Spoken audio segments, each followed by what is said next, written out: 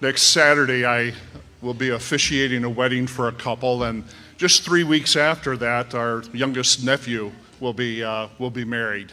And you can imagine all the preparation that goes into that. Many of you have been there. Maybe you're in the midst of planning it right now. And you think, boy, I just can't wait till the day because it'll be so much easier. And that's true, it probably would be. But just think about it, all the invitations that are sent, the preparation, ordering the meal, finding the venue for the reception, and just all of that work that goes into preparing for a wedding. And you know, there's that love, there's that investment that you have in one another because you're family. But we have a relationship with God through his son Jesus. And tonight we're going to be talking about a meal that he prepared for each one of us. Jesus' whole life was about reaching out to the oppressed, reaching out to sinners, reaching out to the outcast, and offering them the free gift of eternal life through what he would accomplish on the cross. And those of us who have taken that step and received that gift have received forgiveness. We've received that promise of eternal life. And we are able to have communion with that genuine love that Jesus gives to us. For us who respond to that love, he offers an invitation, and that's an invitation to a meal. It's a special meal. It's a meal that Jesus himself organized for us. Tonight we're going to look at a passage in Luke chapter 22, and in that passage it speaks of the meal that Jesus prepares for us. And the whole idea of this is that Jesus' meal is for everyone who belongs to him. For everyone who belongs to him. If you belong to Jesus, you're on the invitation list, and you want to be there for that. Throughout the last few weeks, we've been on a series called Soul Food, and it's all about those meals that have been taken with Jesus, where he is inviting people. Sometimes he's confronting people, but you see the love that is being poured out for those who would come to that meal. This meal is a lasting meal. It was a meal that was started by Jesus, and since Pentecost, the founding of the church in Acts, it has been observed by believers for over 2,000 years. And they come, some do it every week, some every other week, some once a month like us. But yet, it's a meal that is here for all of us to enjoy. And some of the points of the reality of this meal is that it's a symbol. It's a symbol of the broken body of our Savior, how he died on a cross, and how he shed his blood for the forgiveness of our sins. The Bible tells us without the shedding of blood, there is no remission of sin. And so as we come tonight, as we remember the cross of Christ today and what he did for us, and about how he gave us this meal, we can remember to celebrate the importance of what he has done. So what is the significance of the Lord's Supper? Especially for us in this century, we're so far removed from that first night when Jesus met with his disciples. And I think from this passage, there are three specific ways that believers can interact with Jesus. And that first one is just simply preparation. Preparation to be ready to partake of the supper. Let me read the passage for you here. Luke chapter 22, starting at verse 7. It says, Then came the day of unleavened bread, on which the Passover lamb had to be sacrificed. So Jesus sent Peter and John, saying, Go and prepare the Passover for us, that we may eat it. They said to him, Where will you have us prepare it? He said to them, Behold, when you have entered the city, a man carrying a jar of water will meet you. Follow him into the house that he enters, and tell the master of the house, The teacher says to you, Where's the guest room, where I may eat the Passover with my disciples? And he will show you a large upper room furnished. Prepare it there. And they went and they found it just as he had told them, and they prepared the Passover. We've probably all seen the Leonardo da Vinci painting of the Last Supper, or Peter Paul Rubens of those iconic pictures artists have drawn to depict it. That is just an idea of what that upper room may have been. But when we look back at that, and he says unleavened bread, it's synonymous with the Passover. And if you're familiar with the Old Testament and how that was instituted in Exodus chapter 12, we read that at the end of all the plagues, God told Moses, communicate to the people, tell them to kill a lamb, and on each side of the doorpost, put blood, and on the lintel, put blood. And when death comes to all of the firstborn of Egypt, I will pass over you. I will pass over you. That was important. And in that meal, there was the lamb that was roasted. There were the bitter herbs. There were those things that made that meal important.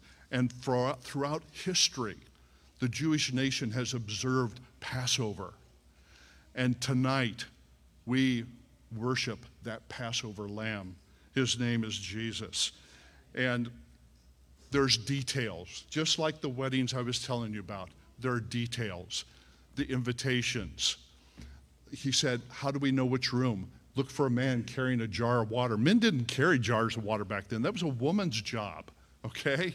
And so it was very specific on where to find it. And then they went up to the upper room, and it was prepared. And those disciples prepared the meal for the rest of the disciples. It was a prearranged signal. Look for the man with that jar on his head. And it wasn't just any location. Folks, it was a prepared location. Jesus knew where it was, and he was directing his disciples there. You know, my wife and I, she is like the consummate hostess. She has that gift of hospitality, and we love to have people in our home, in our room, in our dining room. And the houses that we've lived in, we've had to have large dining rooms. We've had those dining room sets. But all day long, she's preparing that meal, and she's prepping it for the guests. And when they get there, she looks as fresh as a fresh cut flower. I mean, you couldn't even tell she'd been slaving all day, but she was. But she prepared that meal, and Jesus had been preparing this meal for his disciples. He understood the historical significance of it. He understood the future significance of it. My question for you tonight, have you prepared your heart for God's work, for your heart for God to do his work in your life? Are you actively listening what he says to you? I love this prayer of David where he says, Psalm 25:4, he says, make me to know your ways, O Lord. Teach me your paths. Lead me in your truth and teach me, for you are the God of my salvation. For you I wait all the day long. He waits for him. And then as we are seeking God, we follow him. I love this passage in John 10:27. Jesus says this, I know my sheep. I know my sheep. They hear my voice and they follow me. Isn't that beautiful? Folks, if we placed our trust in Jesus, we are his sheep and we want to follow him. As we continue in our worship tonight, please remain seated and just reflect upon the words of this song as Kip sings.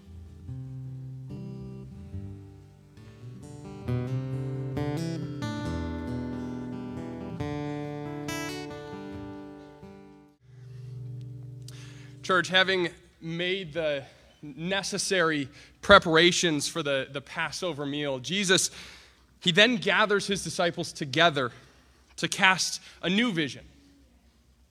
And this new vision, he's now moved from the preparation, and he's now moved into unification. And his call to his disciples and his call to us is to be ready to partake together.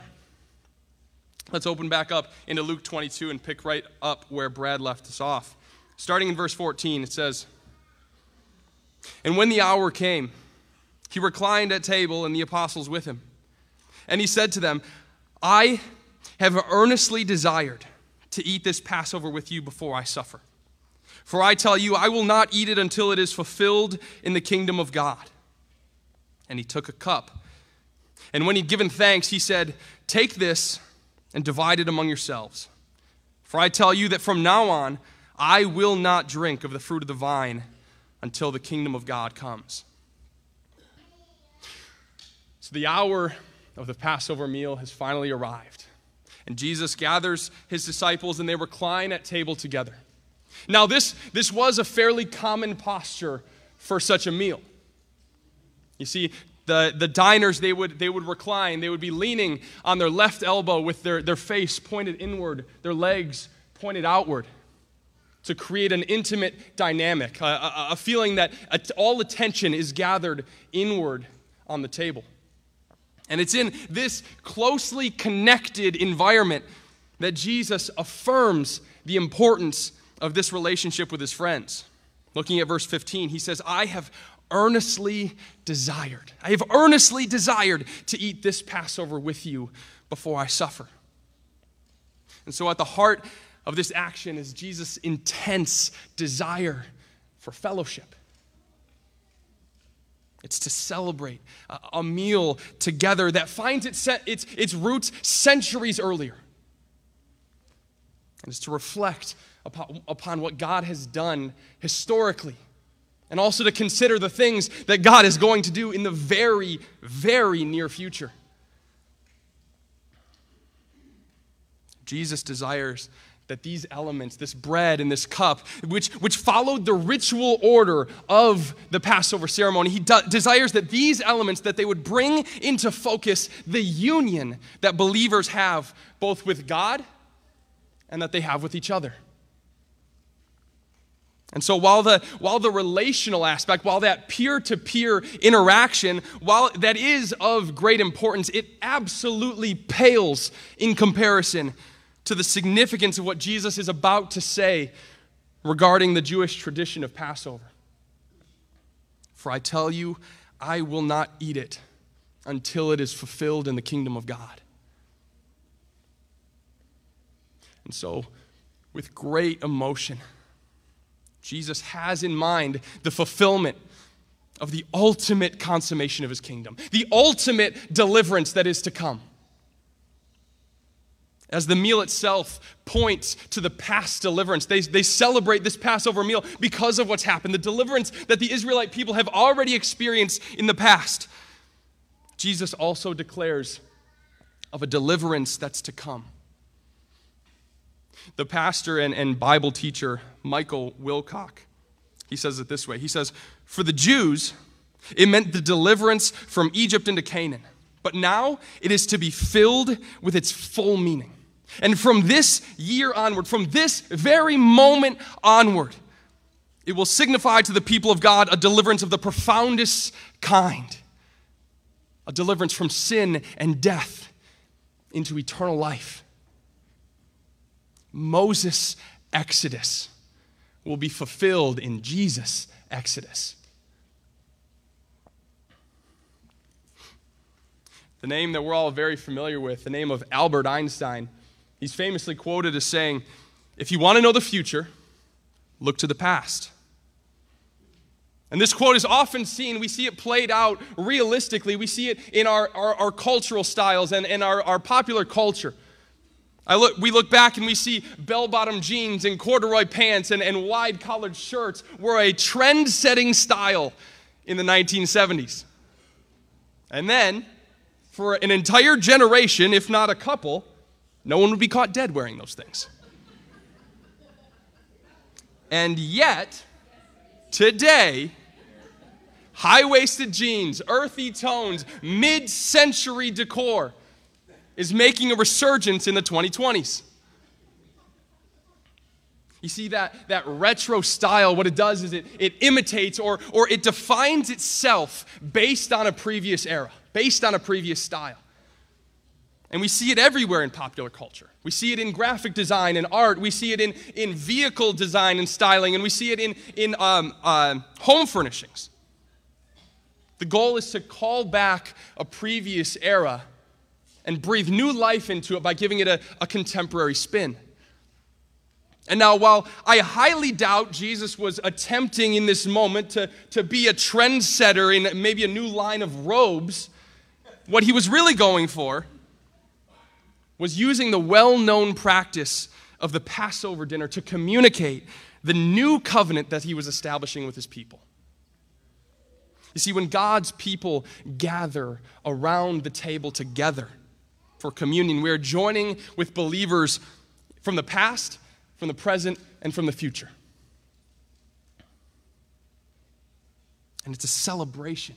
It's a celebration of what Jesus has done on the cross. And that's why we gather this weekend on Holy Week, to remember the work of Jesus during that time. But it's also a celebration of what he will do for us in the establishment of his kingdom. And this is why we often refer to the Lord's Supper as a family meal. Because it's the church practicing the union that we have both with our God and with our peers, with our community. So, as we continue on with the service, as Billy comes up and actually goes through the communion, and we take part in the communion together, church, I'll invite you to reflect on the fact that you are linked with believers across the globe throughout all of time. And so the preparations were secured. The kingdom vision had been cast, and Jesus administered the elements and established a new covenant, which brings us to our third and final point this evening, and that's identification. We need to be ready to partake of Jesus. Luke chapter 22, verse 19 says this. It says, and he took the bread, and when he had given thanks, he broke it and gave it to them, saying, this is my body, which is given for you. Do this in remembrance of me. And likewise the cup after they had eaten, saying, this cup that is poured out for you is the new covenant in my blood. So Jesus had taken two elements that were super common in the Seder. The word Seder, it means order, the order of the Passover. So he took the bread and the wine to focus on the union that believers will have with God through the new covenant. So the taking, the breaking, the sharing of bread, it's not just something that used to be done in the Passover. It's something that's still done today in traditional Passover celebrations. In verse 19, we see the whole Passover tradition dramatically takes a shift as these Jewish guys see something established, and it changed it forever as Jesus held up the bread and he said, this is my body. Now, when Jesus said, this is my body, he was taking the unleavened bread, which means there was no yeast in it. The yeast represented the sin of the people.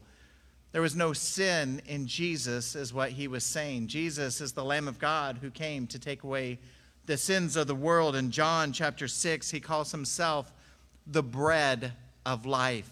Jesus held up the bread, saying that my body is like that of unleavened bread.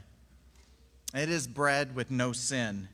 Then in verse 20, it says, and likewise the cup after they had eaten, saying, this cup that is poured out for you is the new covenant in my blood. Again, so much imagery here. The disciples wouldn't realize it till a little less than 24 hours later, as the blood of Jesus came pouring down from the cross to cover the sins of all of humankind, giving us the new covenant. Now, I keep using that phrase, new covenant, Why would I use the phrase new covenant? Well, because there was an old covenant. That's why in the Old Testament book of Exodus chapter 24, we see a covenant made between God and his people, Israel. But what we see in Israel is we see a people who time and time and time again, they were unfaithful. They did not keep up their side of that covenant relationship. And so by grace, not by what we can earn, not by what we can do, by grace, Jesus fulfills what God's chosen people could not. The sacrificial death was payment for our unfaithfulness. And then in verse 19, Jesus says, do this in remembrance of me. Jesus presents the elements to his disciples so they can remember. And this evening, we pause so that we can remember. We remember the sacrifice. We remember the life. We remember the death. And we're going to jumpstart everything tomorrow, and we will remember the resurrection. His body and blood on the cross to redeem sinners. Now, maybe you've never thought about it this way, But whenever we come together to participate in communion as a church family, we always invite not just members of Woodside Bible Church, but anyone who's a follower of Jesus, we invite you to participate. And yet, whenever we do that, we're inviting those who either have or will betray Jesus. We're like Judas, aren't we? In so many ways, we're just like Judas. Jesus invited Judas to that Last Supper, knowing that he would betray him. I think it's one of the most powerful images about that table. That as Jesus sat at the table at the upper room, he knew that he was inviting one who would betray him. So we come this evening, all of us to the table, all of us at people who have sinned, who have chosen our own ways and not God's ways. Every single one of us come as betrayers, but we come as so much more than that. We come as people who have been rescued by Jesus. That's what we remember on this Good Friday. We remember the cross where we have been rescued. So it's our opportunity as believers to see, to taste, to experience, and to remember. 1 Corinthians chapter 11, verse 26 says, "For as often as you eat this bread and drink this cup, you proclaim the Lord's death until he comes." At this time, one of our elders, Jim Gresham, will come and will pray for communion before we take.